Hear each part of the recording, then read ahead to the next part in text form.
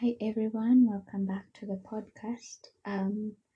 It's unbelievable that I thought that I have talked about journaling so much that I wanted to make like a workshop in regards to journaling. Checking my Instagram post, I've only made 2 posts on my Instagram, and I think I have blogged about it in the past. But anyway, there's one thing I know for sure in my life is that journaling truly works. Maybe it just works for me, and I discovered something that is really for me. Maybe it's the right in me or something, but this is something I want to tell everyone, like try journaling, try seeing what good it does for you, because I have seen the benefits in my life. um and there is a quote. I wrote this workshop journal, like these notes, in on the 26th of October 2020. When am I recording the podcast? The 13th of December 2021. Anyway, we live and we learn, and you know, I'm grateful to be actually doing this. So there's a quote from Ernest Hemingway that says, "Write hard and clear about what hurts." Ernest Hemingway is a famous author. I think we studied him in one of our literature classes, but I don't remember much about him in regards to his literature. But this quote really resonates with me, because the reason why I started journaling is because I just felt like I had so much, like in my head. My head was, I did have like a lot of thoughts going on, and I didn't know how to process them. And writing them down just felt like an easy way for me to process my emotions. And this has truly worked for me when going through this year and trying to think of what business can I start, what am I good at. Uh, Many mentors, when you ask them, like when you're confused about what you want to do, they start by asking you the question, what can you do easily, and or what do you know for sure, something of the sort. And for me, it was journaling. So there's a coach who sells courses, and one day I attended her training, and I did the prompts, and I knew that I wanted to start like a writing stroke journaling course, but maybe that's in the future. Like, because I just feel like this is something I'm so passionate about, and it's something that I know it works for me. Anyway, I have thought about having also notebooks and selling them, and I hope when I release them soon, maybe it will just be like a small batch. I hope you will purchase. Um, but that is just something I was thinking about, because I was like, oh my gosh, I'm not good at anything. What can I do? And I'm just limited to journaling and something to do with writing, or now the other business that hopefully I'll start by next year. It's still a work in process. What? Work in progress. Yeah. So, anyway, in regards to journaling, it's one of the most therapeutic tool available to us, because therapy is literally just telling someone what is going on in your head, and then they ask you questions until you actually reveal yourself. You actually know, oh, this is what is happening. Like the first time I went to therapy, it was so funny because I was feeling so sad. I was not sleeping. Like a lot was happening. So when I met that therapist, I really love her, and she was she was so perfect for me. Anyway, we were just talking. She was not doing much of the talking. She was just asking some questions, and her questions led me to realize that I really had low self-esteem, and it was something like, self-esteem is not something to be depressed about, but the root cause of all my depression and like anxiety at that time was because of my low self-esteem at the time. And it was so funny, she never mentioned it, but while we were talking I was like, yeah, I really do have low self-esteem. And it's so funny, I also think that maybe like when I think of my array of careers, I think I would do well in being a psychologist or like a therapist. I really do admire that life because it was so fascinating when she answered the question. She asked me questions which I ended up answering myself, knowing what really was the problem. And having my journal, it was like a really helpful thing because I could know the timelines when we were talking about things. I knew this is what was happening, blah blah blah, and it's just fun. So I think I made a blog post. I'll link it up on this show, like on the podcast description. You will be able to check the blog post. I'll look for it. I'm seeing it here on my notes, but I'm not sure where it is exactly. But in regards to making your journaling powerful, if you don't know where to start, on my first, like my second post on Instagram, I just wrote some prompts. I can just start about describing your day. Like if you're so pissed off, write exactly what is pissing you off and all that. Even in breakups, it's usually fun. After you have broken up with someone, you just write a description of the kind of partner you'd like to attract in your life and give detailed description on how he makes you feel, how you make him feel, physical traits, non-negotiables, all that I did talk about on my episode, uh, the book by Shan Budram. Forgotten the name. Oh my gosh, why have I forgotten the name? It's a red book. It's on my Instagram and it's also like on that podcast. Just scroll. I don't know. It's why have I forgotten the name? But it's like rules of dating or something. Sijui. But I think I've written Shan Budram. If you see Shan Budi or something on my podcast, listen to that episode. That is the best dating book, hands down. It's not fluffy. It's filled with actionable steps, and you don't have to trick men. Sijui nini nini. There are no gimmicks like other dating books.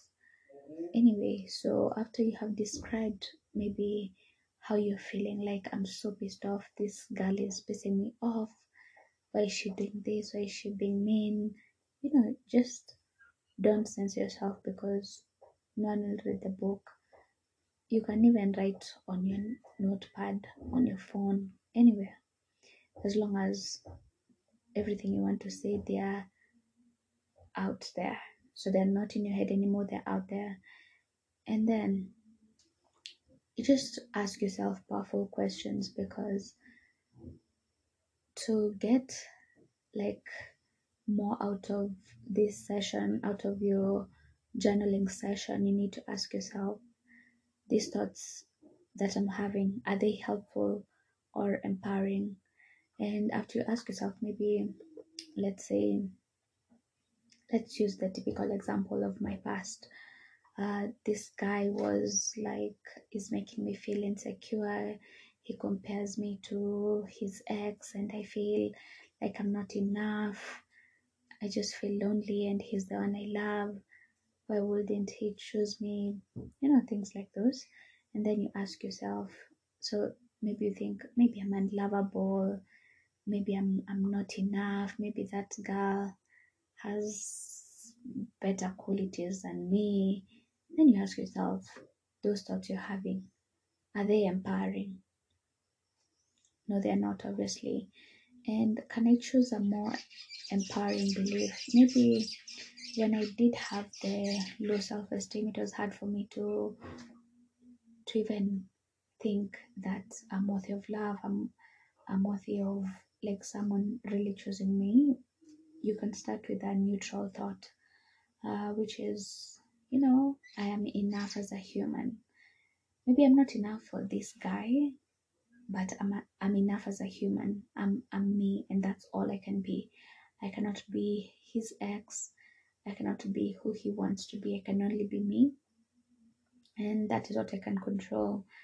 If you listen to life coaches like Brooke Castillo or Cara Lowenthal, the host of the Life Coach School and Unfuck Your Brain podcast, they talk about working yourself towards a more empowering belief. Because let's say you think my body is not beautiful.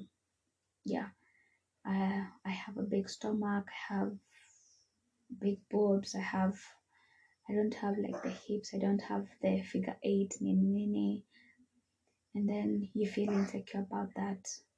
And when you look in your mirror, you're not proud of what you see. I'll be lying to say that you can just look in the mirror and just force yourself to believe this is the most perfect figure, blah, blah, blah.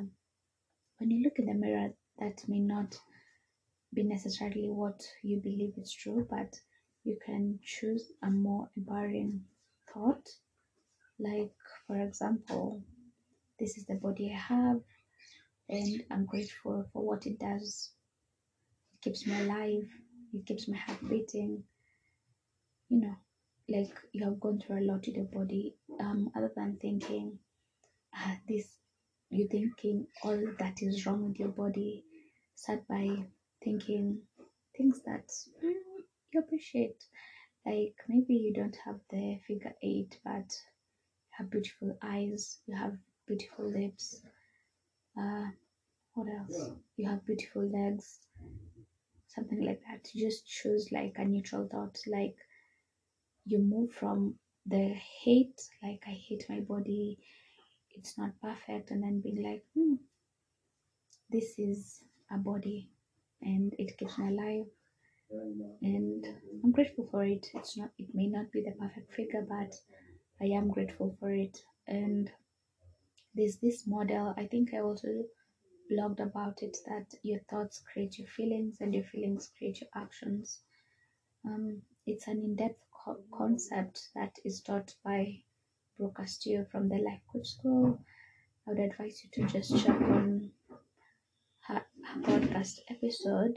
I think the first episodes they talk about this because this is her main basis of her school, and I think I also blogged about it. I'm going to try and look for the blog post and post them on the description. If not, check out her podcast. And then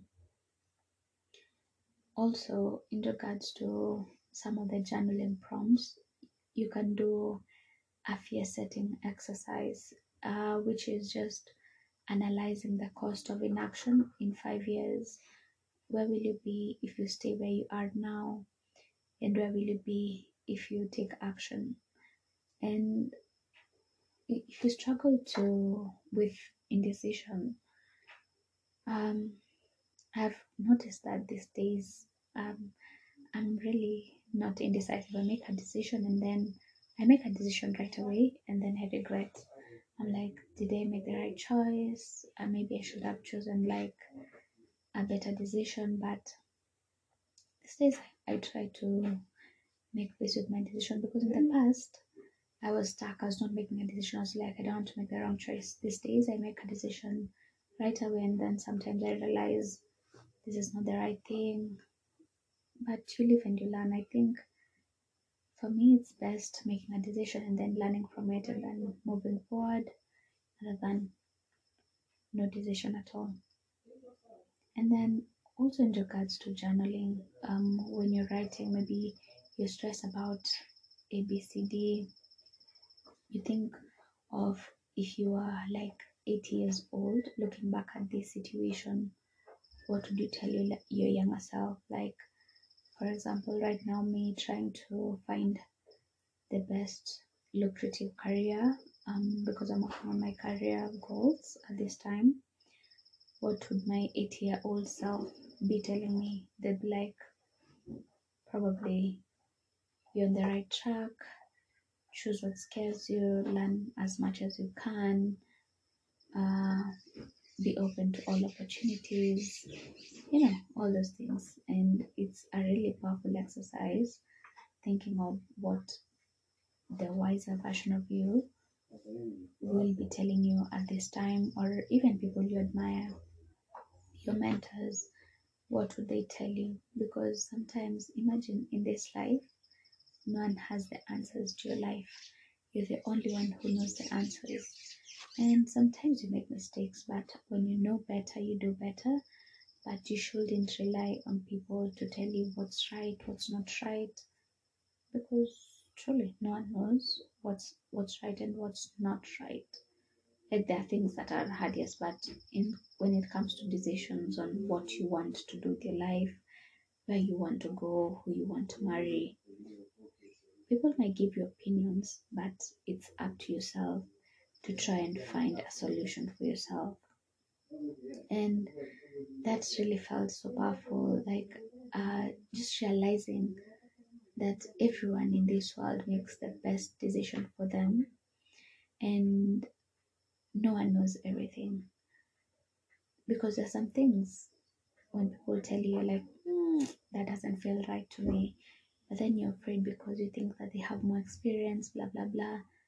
But at the end of the day, it's your life, and you're the one who has to live with your decisions. So just make peace with being like, if you make a mistake, if this is not the right path, you can always adjust and you can do better. So yeah, I that's all in regards to my journaling workshop, and I hope this has been empowering to you to just think of these concepts.